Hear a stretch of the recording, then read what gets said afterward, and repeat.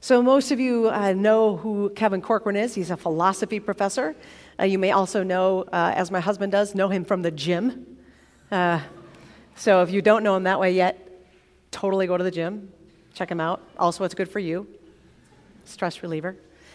Kevin and I got to know each other because we were both involved in passports. Did any of you were doing the passport skit where we were both in the passport skit? That was a few years ago. You may be a senior if you have any remember of that. But we are willing volunteers for Passport, and he was a very willing volunteer for his testimony night. So let's welcome Professor Corcoran up.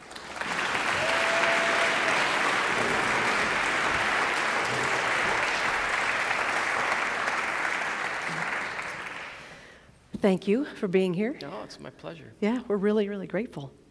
And you've got a story to tell, and then we're going to talk a bit about it. So you just get to go tell your story. It's a sad story. I think it has a great ending, but it's a sad story.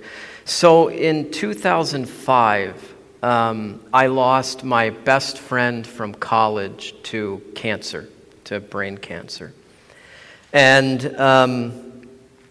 his name was Sam, and Sam and I met when we were both undergraduates, before you guys were born, I think. And Sam was about 5 or 7 years older than I was.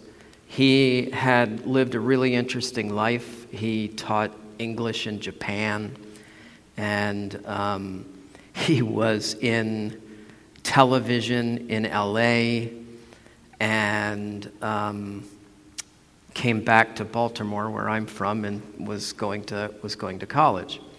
Sam was of Jewish ancestry, but his religious sort of orientation was more Eastern. I mean, he was more Hindu, Buddhist, but I guess at the end of the day, he was very much a pluralist who thought that really no particular religious tradition has the truth.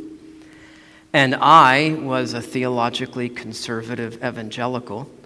And so we were radically, radically different. And it was one of those remarkable,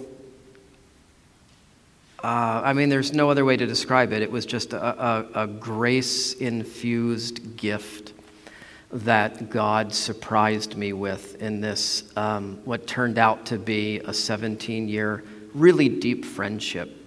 We talked about, all of the big questions and God and other, different religions and the possibility of incarnation and what human beings are.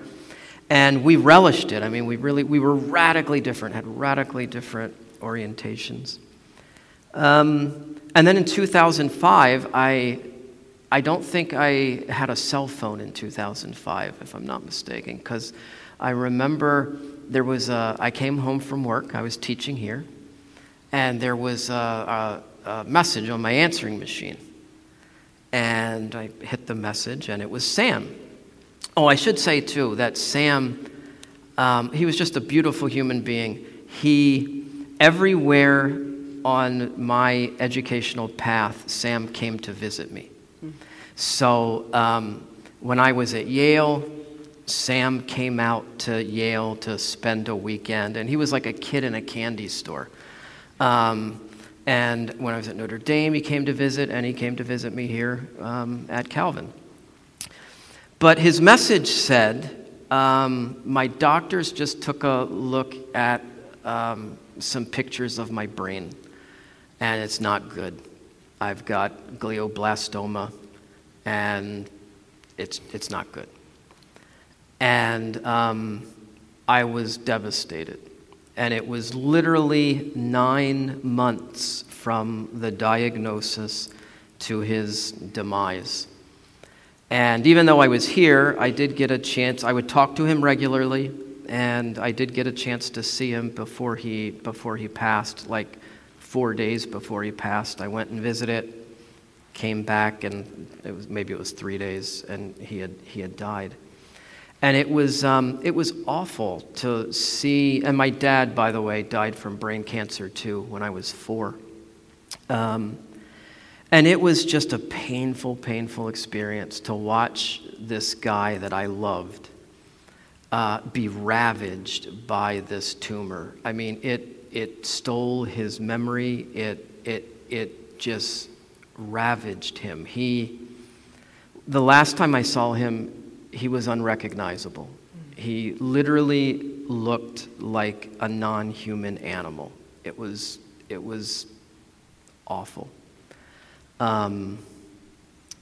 That's the story. And there's no happiness there, but there's happiness down the road. But it was in the midst of dealing with that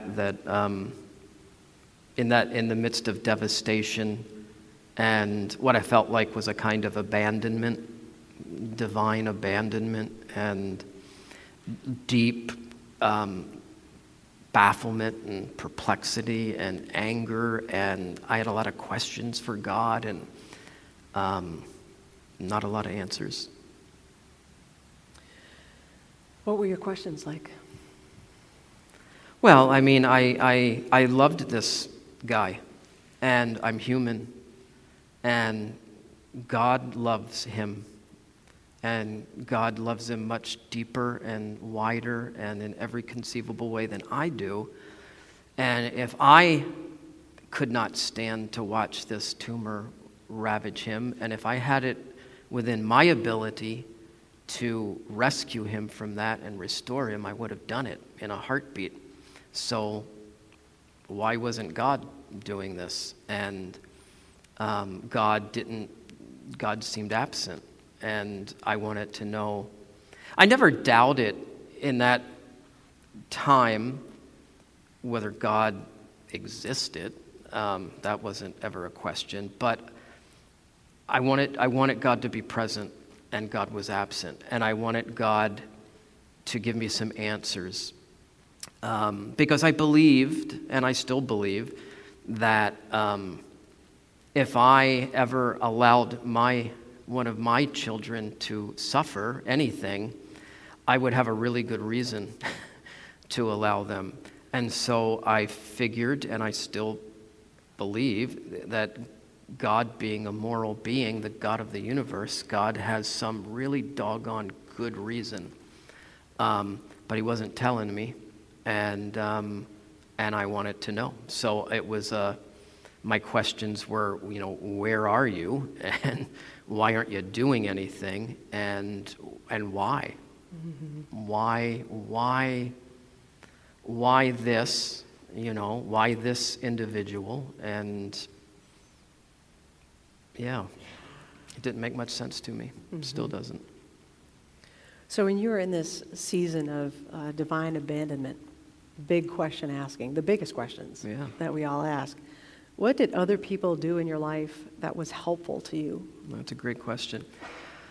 I think the biggest gift that I was in a small group, and I was teaching at Calvin College.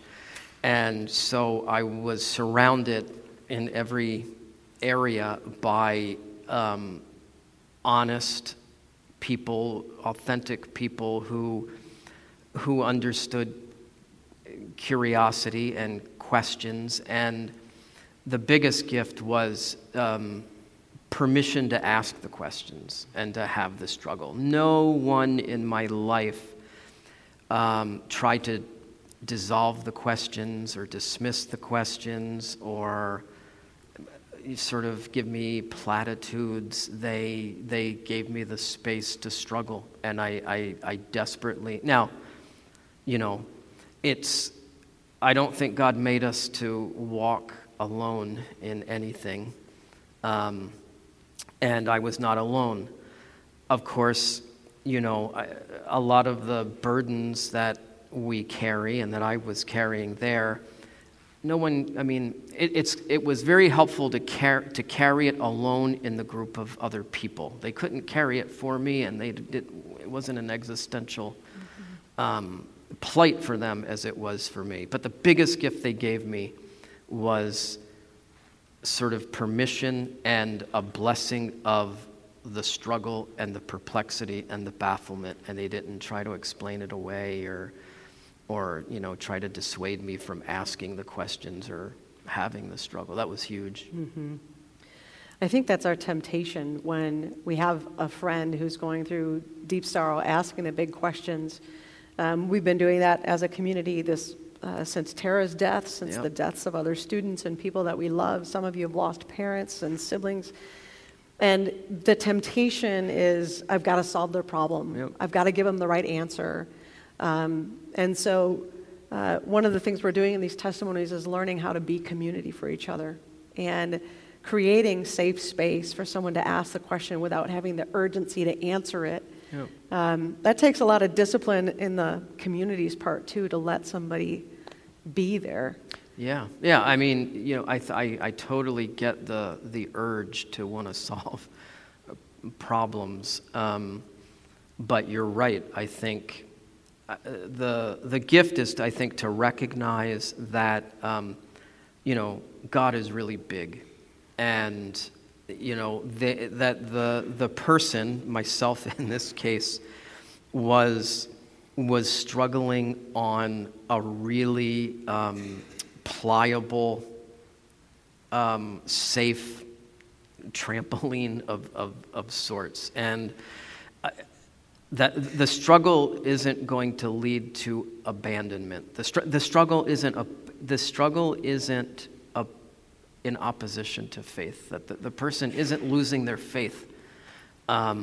It's a part of them holding desperately onto their faith and kind of making their way through as haltingly and maybe goofily and badly sometimes as we do. But I think when we have the temptation to want to solve, we have to remind ourselves that maybe what they need is just companionship, and they're going to be okay. I am not God, and I can be a comfort to them, I hope, but I'm not going to solve their problem probably. Mm-hmm. So in the years since, what has that intense experience? What are the ripple effects in your faith from that time? Well, I mean, it's taught me a lot. I grew up in a big family, and so my mom. If any of you had me in intro, you've heard this story before. But my poor grandmother had 15 biological children, starting when she was 14, and ending with my mom when she was 46. Mm. That's a lot of everything. And my dad had 8 siblings. So honestly, I was surrounded by funerals. People were always dying. But losing my dad when I was 4, that was a long time ago, and it shapes me now. It's a wound that I will carry to my grave. I didn't ask for it, and I wouldn't have chosen it.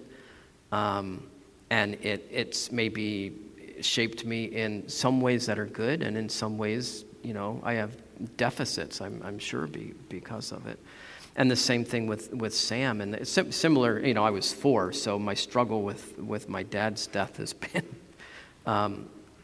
my whole life probably, and Sam is more recent. But what the ripple effects are, probably primarily that, and it came up in one of the songs we were singing actually. We really are. I am waiting. I want God to answer my questions, and I want God to be present. But God, there is an element in the scriptures. There's a great line in one of the Christmas carols that veiled in flesh the Godhead see.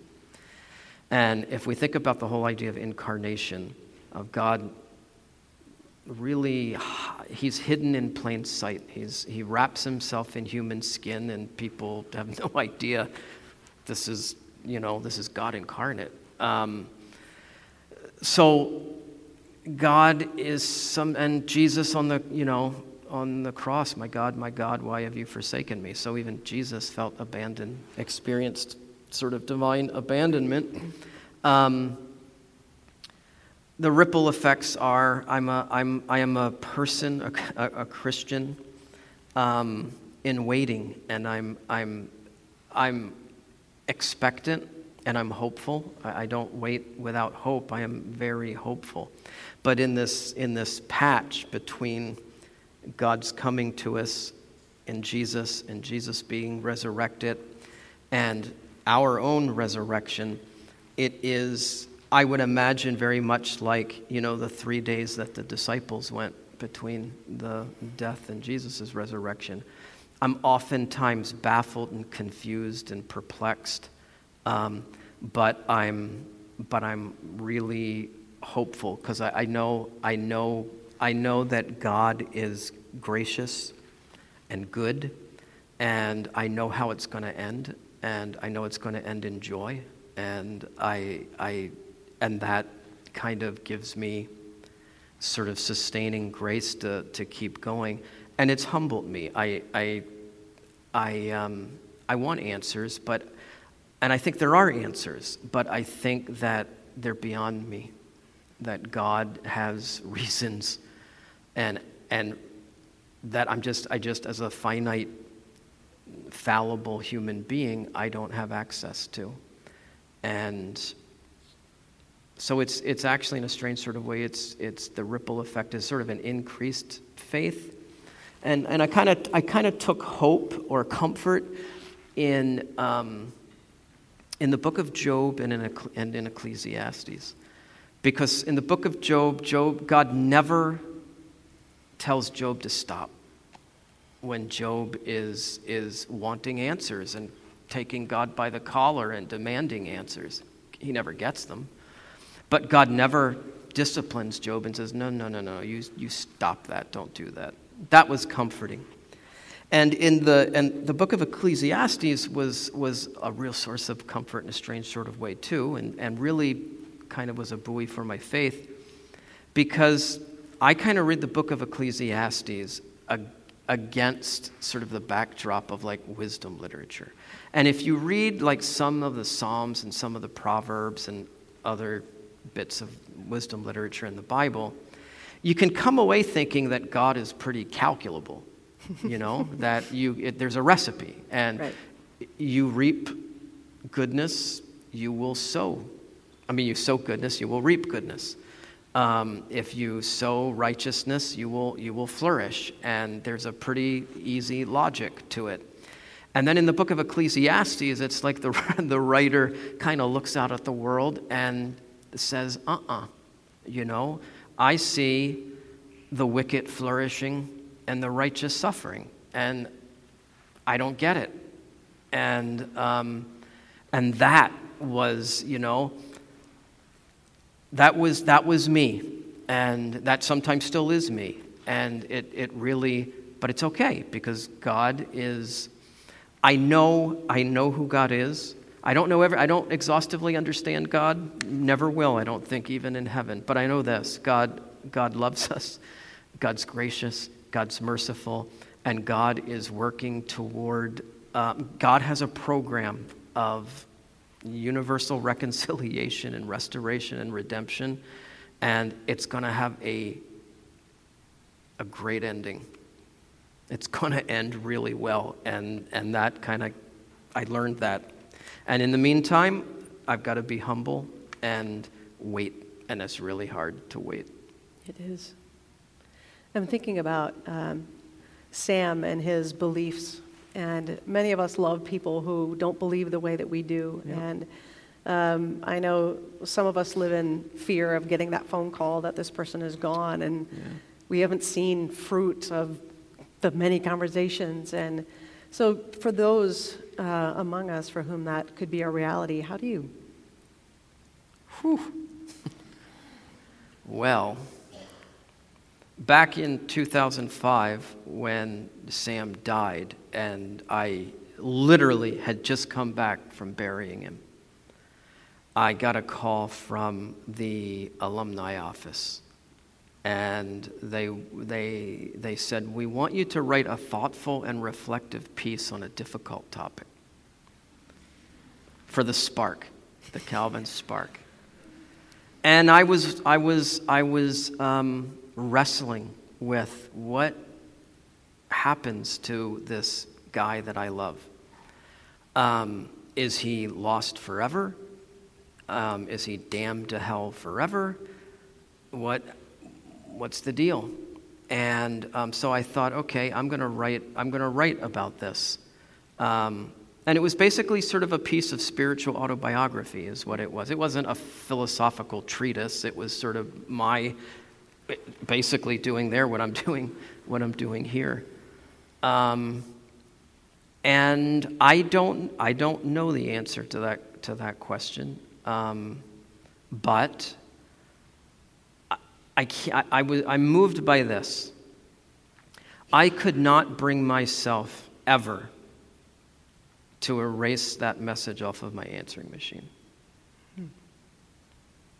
I still have the answering machine, and I haven't listened to it, but it's there. I can't get rid of it. It's sort of like I've got sweaters in my closet that were my dad's. I cannot. They're kind of sacramental, really, and I can't get rid of them. And so I don't know. I don't know. I hope, and I have found myself praying that eventually he will be reconciled to God through Christ. I don't know I don't know. I don't know what.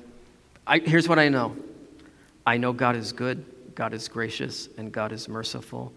And I know that this story, this drama that we're all caught up in ends in glory and ends in joy. And I sort of take my place there. Mm-hmm. But I don't know. Yep. I can't say that I know he is damned forever. I don't know that. I hope that's not true. But I don't know one way or the other. Right. Yeah, we actually don't know that about any of us. Yeah. Yeah. But I do know that God was in Christ reconciling the world to himself. And I know that this crazy, goofy, ridiculous, sometimes utterly baffling story, I know how it I know it ends in glory. Mm-hmm. So, for me it's Sam. And that's a personal thing. But yet, this in the last 5 years, 500,000 people have been killed in Syria, and 5 million have been displaced. And we're pretty comfortable, and we only look at it as much as we want to, or it's foist on us. And that's a part of the drama that is gut-wrenching and confusing and sickening. And but I will. There is a solid rock that I stand on, and I'll do what I in that situation. There are things that I can do and am doing, small as they may be, but I know how the drama ends. Mm-hmm. Yep. So, if you had to give one last word to our students around engaging with deep suffering and an inscrutable God, I think the biggest thing is to and if you can be surrounded by people who actually believe this, all the better. But if not, try to remind yourself and convince yourself that the opposite of faith is not struggle and doubt. That those are not opposites. Those are not in conflict. You can be a person of deep, deep faith who struggles mightily with doubt and confusion and bafflement and depression or whatever. They are not opposed. I think we might hear oftentimes from different places a different story that that if you have questions and if you are struggling, you must not have faith. I think that's a lie. Yep. And it's a debilitating, terrible lie that I don't want you ever to believe. True. Yes. You've referenced Job, you've referenced Ecclesiastes. Is there another passage that you would like to hand off to us? We've been passing down Scripture as things as resources for times of struggle and wondering. Well, this isn't, there are classic verses that, from the Scriptures that we can go to give us strength. This might seem like a funny passage, but it does mean something to me, and it has always meant something to me. And it is from Ecclesiastes. And it says, with increasing knowledge comes increasing pain, or with increasing knowledge comes increasing suffering. And that's God's word. And so maybe even the deeper we go into faith as a kind of knowledge, the more suffering we will maybe experience, and the more doubts we might experience. Mm-hmm. And if the biblical writers lived there, we can. Mm-hmm. Yes. Yep. Let's pray for Kevin. Thank you, Lord, for your faithfulness to Kevin. Thank you for the community of people who surrounded him and gave him space to ask hard questions and not try to rush in with answers. Thank you that he reminds us that there are a lot of things that aren't solvable, even by really smart philosophy professors. And it's okay to wonder and say, I just don't know. Thank you that you are a God who loves us, and that indeed our story does end in glory. And so in this season of waiting and wondering and struggling and doubting, thank you for being the God who sustains us. Thank you for being the God on whom we can build our lives. May we do so day by day, more and more, with each other and for your glory. And we pray this in Jesus' name. Amen. Amen. Let's thank Professor Corcoran. Thank you.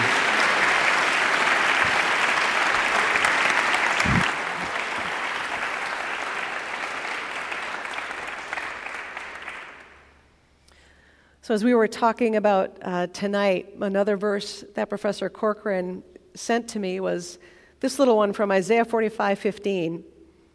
And it says, truly you are a God who hides himself. Isaiah 45:15. Truly you are a God who hides himself. And we get that, don't we? It certainly feels that way a lot of the time. When I was a kid growing up in church, there was this hymn we used to sing called God Moves in a Mysterious Way. And it was such a good thing to sing from time to time because it was like, yeah, he sure does. Yes, he does move in a mysterious way. And this passage from Isaiah actually comes because God is moving in a really mysterious way. He says to the Israelites, this is what I'm going to do. You're enslaved right now to a foreign king, but here's what I'm going to do. I've got this other foreign king named Cyrus, and he's going to come in and knock off your current foreign king who's ruling you, and then he's going to rule you, but he's going to let you go back home. And they were like, really? How is that good? How is that in any way helpful to us? Why can't you let us go home and then have a ruler who's like from the Davidic line, like a Davidic king? That would be awesome. And there's this debate back and forth because God says to the people, like, does the clay say to the potter, hey, I don't have any handles, what's going on here? No. When a woman's in labor, do you say like, hey, what are you doing there? What's happening? No. You let the process happen. He says, I'm the one who's in charge up here. And this is my plan. And they just throw this line out, like there's this debate, and they just go, truly, you are a God who hides himself. And the passage is bracketed by discussions about idolatry. Because when they're dealing with a God who is inscrutable, who's hidden, who's mysterious, the response is to say, this God is quite hard to manage, so I'm going to find a God that I can manage. I want a God that I can, put in my pocket. Or I want a God I can put in the corner of my house, and then I'll light a candle to it, and it will just stay right there. That's much easier to deal with than this God who's out here doing the stuff. And we do the exact same thing. When life gets a little too much and it seems like God's out there doing the stuff and we don't know what he's up to or where he's going, we want something we can control. So when life gets a little crazy in some areas, we try to tighten up things in other areas, and we really start to focus on our academics. Let's study some more. Or we don't study, but our room gets very clean. Or we begin to really watch what we eat or we don't eat. Or we start to work out a lot or not work out at all. And we try to control all these aspects of our lives, and these things become these little idols, these little pieces that we can control that will get us acclaim in other ways, because this God out here is mysterious and hidden and inscrutable, and we just can't figure him out.